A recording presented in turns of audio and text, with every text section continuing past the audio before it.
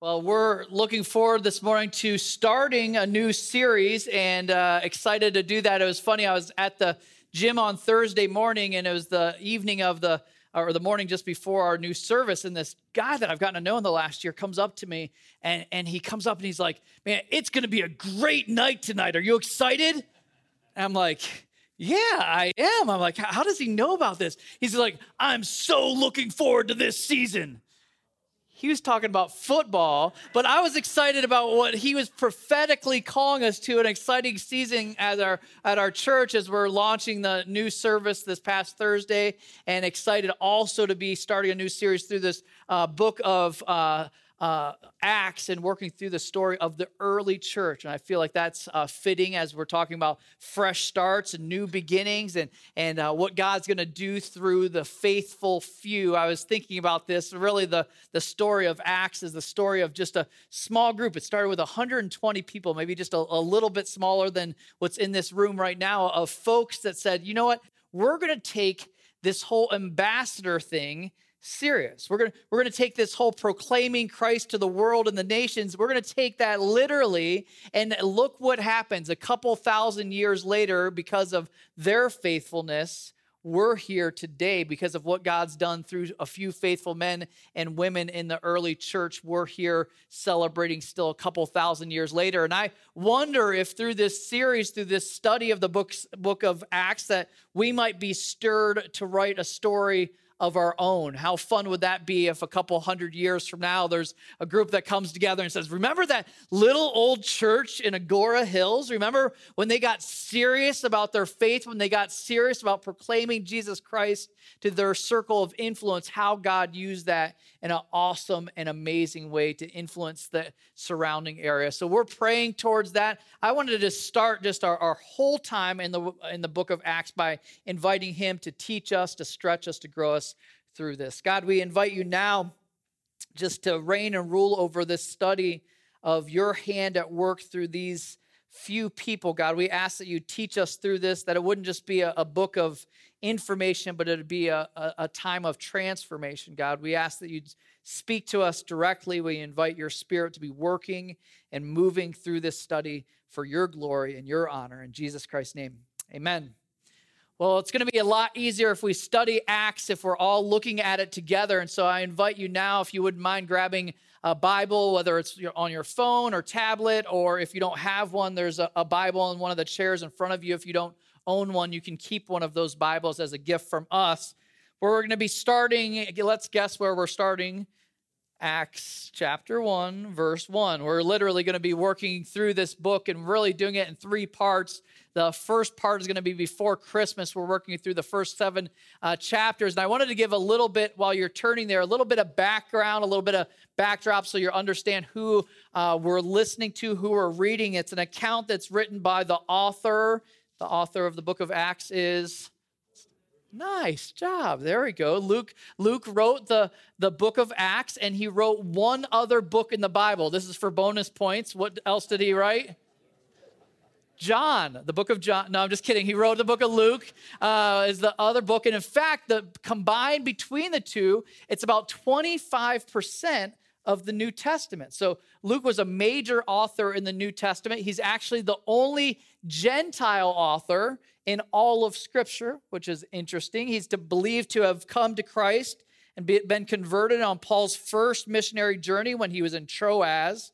He was a dear friend to Paul. We see that all over the Scripture in the New Testament, and he's referred to in 2 Timothy 4:11 as the only one who remained with Paul during his imprisonment, which was an important thing because Luke was also a physician, and so I'm sure that meant a lot to have the physical care as well. So doctor, Gentile, wrote this book. It's believed that he was present for a good percentage of it, actual firsthand witness. In fact, in Acts 16:10, he refers to changes from talking about a situation to referring to it in the first person as being there. So he was literally an eyewitness, we believe, to much of this.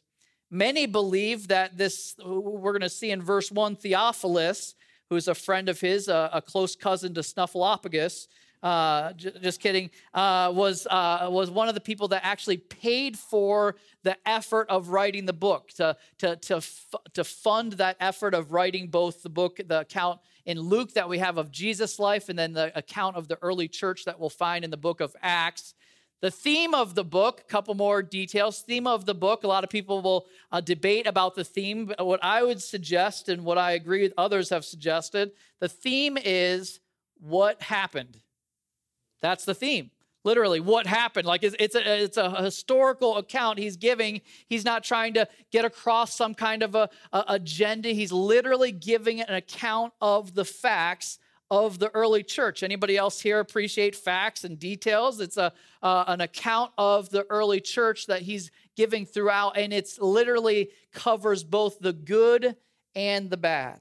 Covers both the good and the bad. That's how you can tell a lot of times when something's not made up, when you're like, it shows the warts and the good stuff. Like it covers it all. And for us, it's encouraging because it reminds us that there's no such thing as a perfect church. In fact, tell the person next to you, there's no such thing as a perfect church. That's good news for us, being imperfect people here in Agora. So date, likely written between 62 and 64 AD, so after Christ left the earth. After that, he was written. Believe that it didn't trickle past 64 because historically in 64 AD was when Nero started this huge persecution of the church, and that would have most likely been given in this account if that had happened. So somewhere in the 62 to 64. Very jam-packed, as I mentioned, with facts. In fact, there's a gentleman, a scholar by the name of William Ramsey, who set out to disprove the accuracy of the book of Acts. I found that interesting. About 100 years ago, he went on this effort of disproving it because really, if you could debunk Acts, you would debunk the whole idea of Christianity and what Christ stood for and stands for. And in his effort, the more he studied, the more he dug into whether it was archaeological finds, whether it was other pieces of history and accounts, the more it affirmed it to be true. In fact, I was reading about William Ramsey literally came into a saving relationship with Jesus Christ because of his effort of debunking the book of Acts. Isn't that kind of fun? So this is a fact-filled what happened kind of a story, but as I mentioned in my prayer, I hope that it becomes more than that for us, not just a gathering of information, but something that leads to transformation. My prayer is that we would be different people after studying the book of Acts. With that said, let's look at verse 1 as we get into the text itself. It says, "In the first book, O Theophilus, I have dealt with all that Jesus began to do and teach until the day when he was taken up. And after he had given commands through the Holy Spirit to the apostles from whom he had chosen, he presented himself alive to them after his suffering by many proofs, appearing to them during 40 days and speaking about the kingdom of God. And while staying with them, he ordered them not to depart from Jerusalem, but to wait for the promise of the Father, which he said, 'You heard from me, for John baptized with water, but you will be baptized with the Holy Spirit not many days from now.'" If there's anybody here that ends up watching a bit of Netflix, one of the things that you appreciate in some of your binge watching, I'm sure no one here does that, but of series, what do they typically do at the beginning of a new show? They say, "Previously on Lost," "Previously on Designated Survivor," or "Previously on The Bachelor." I don't know that anyone watches that show, but if you did, those would be some of the words you often hear because that's typically what a healthy start to a new account is, and that's exactly what Luke does. He starts with a little bit of a recap, if you will. Previously, because he had mentioned some of this at the end of the book of Luke, and he starts talking about the last 40 days that the disciples spent with Jesus.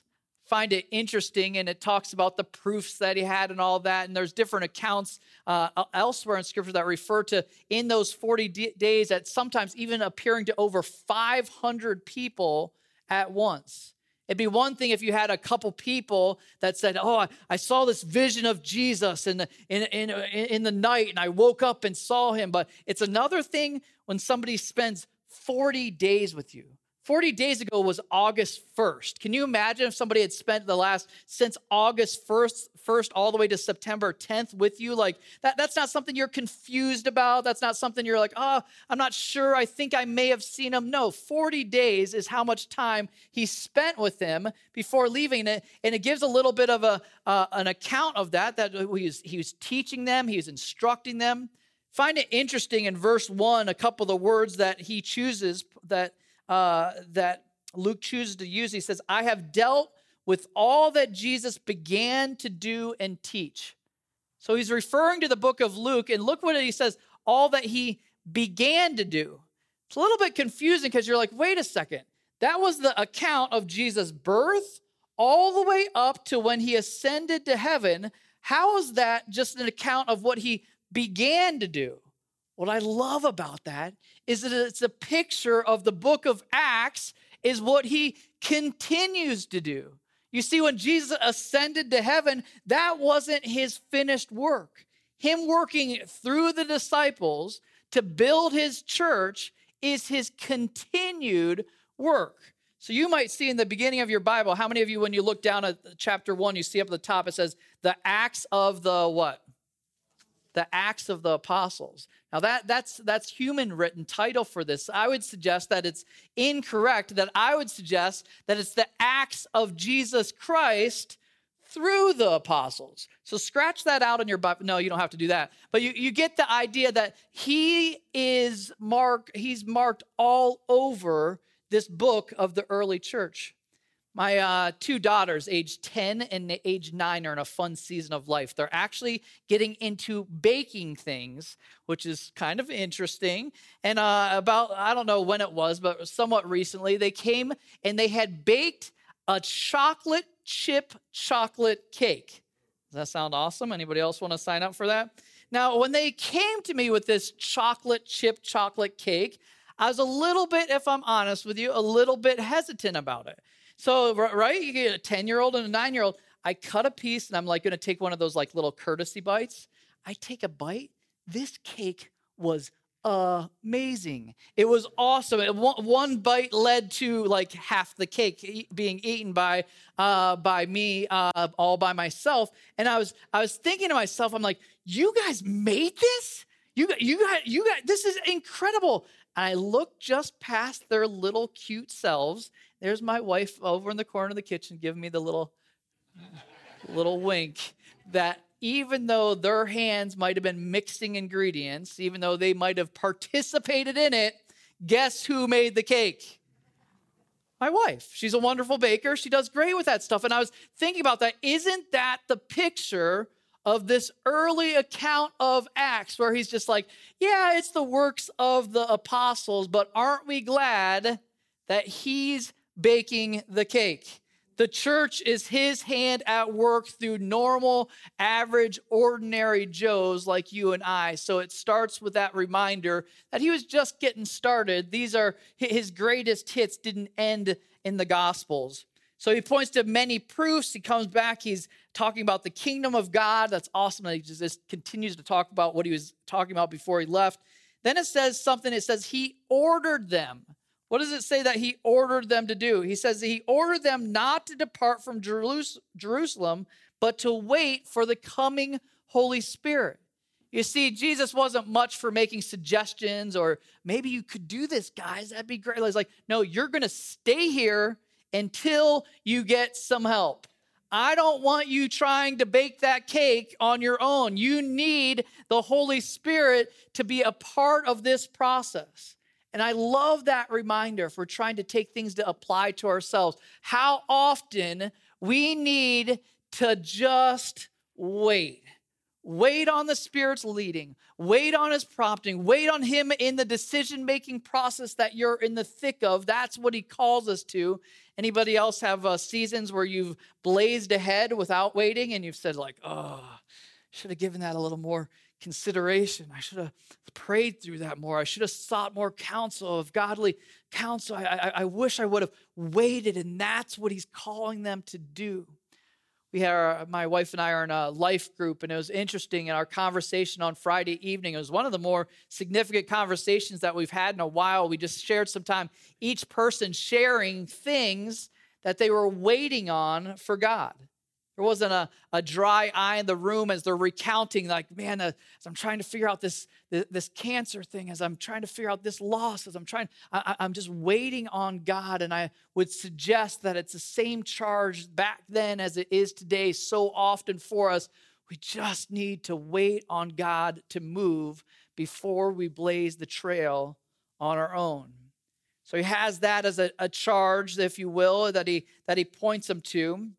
And then he moves on to some other instructions. You see this here in verse 6. So when they had come together, they asked him, Lord, will you at this time restore the kingdom of Israel?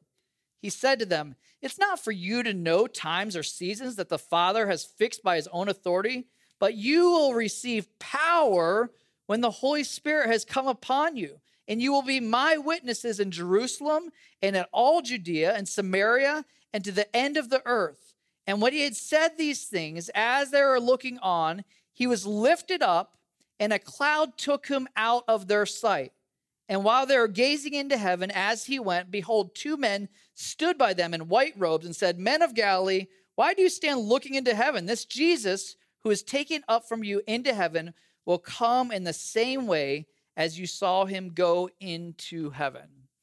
I'm going to break that down. I know that was a lot there, but if you think about what's transpiring, first thing that you notice is that they ask the same reoccurring question, really, that you'll see through the gospel accounts. They keep asking, when are you going to set up your kingdom here on earth? In other words, we're under miserable Roman rule. When are you going to make things better? Isn't that the same today for us? So desperately wanting to know when he's going to make everything better, when he's going to fix our circumstances, when he's going to make all things right, the things that we sing about, the things that we look forward to. And what does Jesus do? It's like, oh, it's not for you to know that. In other words, don't get caught up in that. Focus, what does he redirect them on? Focus on what you're called to do. The verse we memorized here this morning, the Great Commission. You're called to be my witnesses. Don't get caught up of when is my rest coming? When are the glory days going to finally start? You have a mission that you've been called to. Saying, don't be distracted. Get back on course. It's going to take every bit of your effort in order to fulfill the calling of being witnesses for me to the entire world, first locally and then to the world around you. Do you notice that redirect that he has to them? He says, but you will receive power when the Holy Spirit has come to you, and you will be my witnesses. Love the idea that he's not saying it as you might be, or you could be, or you should be my witnesses. It's pretty direct. He's saying, you will be my witnesses. Now, anybody else get a little bit concerned at this group of knuckleheads that he's talking to? Like, they had a lousy track record of being faithful witnesses to date, right? You see, they were very poor at following instructions. Remember even his last instructions, stay with me and pray a little bit. What do? Fall asleep. You know, when he comes to get arrested, how do they stand up and defend him? What do? They're out of there. They're booking it.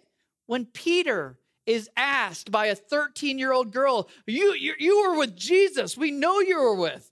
I don't know who Jesus was. Never met the guy. Who's Jesus? Like, are you kidding me? He was the leader.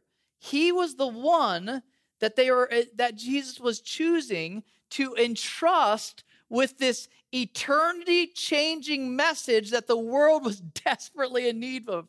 Isn't that crazy if you think about it? Who Jesus chose. He chose average nobodies to proclaim the gospel to the world around us. Anybody else find a little bit of encouragement in that? Like, anybody else find some hope in that? I remember some years back when I was in college, I had gotten, here's confession time, we're in church. I'd gotten into some trouble. The Christian school I was at had a curfew, and I'd gotten into, we'll just say, a high-speed chase with campus safety and got busted. And so I know, it's bad, right, Mario? And so I'm in the dean's office, and he's talking to me, and he's explaining why I'm suspended, and it's just so happened that the suspension happened on my parents' birthday weekend, so I just showed up and like, hey, happy birthday, I'm here. But anyway, but I was asking him, I was kind of concerned. I was like, is anyone ever going to see this, like on my record, if you will? And he's like, Scott, you got nothing to worry about. That would only be if you went into full-time ministry, someone might see it. Kind of ironic, huh? And I was like, oh, well, then no problem there as a business major, but how God chooses to redirect paths and take people that you wouldn't expect to be a proclaimer of Christ and doing something through them. You see, he calls them to be a witness for him. If you think about witness, what is a witness? There's really two parts to it. Witness, the first thing is you see something happen, right? You literally observe it. And then if you think about in court, what do you do next? You speak about what you saw. You profess it. I'll give you an example. My wife and family were in Ocean City, New Jersey last year on a family vacation. We're out in the water. It's right around dusk, which is always a good time to go swimming, right? And in the ocean, we're about waist deep, but it was a reef. And so it went, not reef, but like sandbar that went way out. So we're probably 100 yards off the shore. And all of a sudden, it's just me and Adrian and our two daughters and our niece. And all of us are there. And out of nowhere, as close as the front row here, there's a shark that comes out of the water, hits a fish that was at the surface, and comes out and splashes, lands on its side. It wasn't a dolphin. It wasn't confusion. Like, it was a legit shark, like as large as I am, right in front of us. So we're like, pretty cool, huh? And so at first, I paused for a second, and I was like, oh, that was awesome. And then I was like, oh man, but that's not good. So I'm grabbing these kids by the hair, by the arms, and dragging them. It was like a cartoon scene. I'm running on top of the water as fast as I can to the shore. And do you think as I'm running to the shore, do you think I just stayed quiet about it? No, all the people I'm passing by, I'm like, there's a shark, get out of the water. Because there's certain things that you see that you can't help but talk about. Because why? Because you recognize what I've seen is so key that they hear about it. Think about how this transpires. We can read these texts and be like, yeah, that's an account of Jesus' ascension. That's when he ascends into heaven, you know. Are you kidding me? They just watched this man that they had seen hang on a cruel Roman cross, rise again from the dead, spent 40 days with them. In mid-conversation, he starts going up to heaven in front of them. Is that not worthy of talking about? Think about the dumb stuff we talk about. Hey, I bought a new microwave this week, and it's so nice. It's the Hitachi version. Like what? Like the things that we get excited about and talk about. That was a weird example. But that was off the cuff. But the things that we get jazzed about and willing to talk about sometimes are insanity compared to what we've been called to be witnesses about. Jesus Christ, God in the flesh, came down, lived amongst us, lived the perfect life, died on a cross to absorb our sin, then was buried, rose again on the third day, and then was raised from there up to heaven 40 days later. Are you kidding me? That's worth talking about. That's why he said, you will be my witnesses. But he says one last reminder there. You see it in the text. He says, you will receive power when the Holy Spirit has come upon you. So we're not just entrusted with that message in and of ourselves. He's like, also, I'm giving you, and I love the word power there is translated dunamis, which is the word that we get dynamite for. He's like, you're going to get the dynamite that you need to proclaim this to the world of what you've been entrusted with he calls us with one last charge. But he says, but before you do that, make sure you don't leave Jerusalem because you need the power source, because I've seen how things go when you don't have that power source. So he sends, let's see if they obey. Verse 12, then they returned to Jerusalem from the mount called Olivet, which is near Jerusalem, a Sabbath day's journey away. And when they had entered, they went up to the upper room where they had been staying. Peter and John and James and Andrew and Philip and Thomas, Bartholomew and Matthew and James, the son of Alphaeus, and Simon the Zealot and Judas, the son of James. All these with one accord were devoting themselves to prayer together with the women and Mary, the mother of Jesus, and his brothers. A lot there. You get the idea. They actually obeyed this time. They finally got things right. They positioned themselves. I don't know if there's any water skiers in the group here, or wakeboarders. Anybody enjoy doing that? Okay, there's one of you. One of the things that's common sense, though, for if you're doing water skiing, is you have to make sure that you're positioned correctly before, if you have any expectation of succeeding, right? Like for me, I was wakeboarding this summer, and as a 40-year-old man, it has to be like the perfect environment, 44 actually. But there you got to have the board sideways. You got to be perfectly behind the boat. Like everything has to align. The stars have to be right. Like it has to be perfect in order for this whole thing to work. And I would suggest that's what they're learning. They're like, obedience positions ourselves for God to transform us, for God to use us. If we're wanting to position ourselves for God to work in our lives, to do amazing things, why don't we start by obeying the things that we already do know, the things that he has asked us to do, to align us with that. So they make that observation, and they're united in that. Look at what says the powerful picture, united with other believers. Interesting first mention of a automobile in Scripture, verse 14. All these with one accord. Sorry, they clearly were a Honda owner. I can't picture all these guys packed into this one accord. It's also mentioned Jesus was also an accord owner. In John 12:49, for I did not speak of my own accord. He didn't want to brag about it. Sorry, I couldn't resist as a car guy. My staff said I shouldn't do that. But anyway, there we go. But they were devoted. They were all united in this effort. We can take that down. They were all united in this effort in aligning themselves so that the power source could come. Now we see they take one little detour while they're waiting.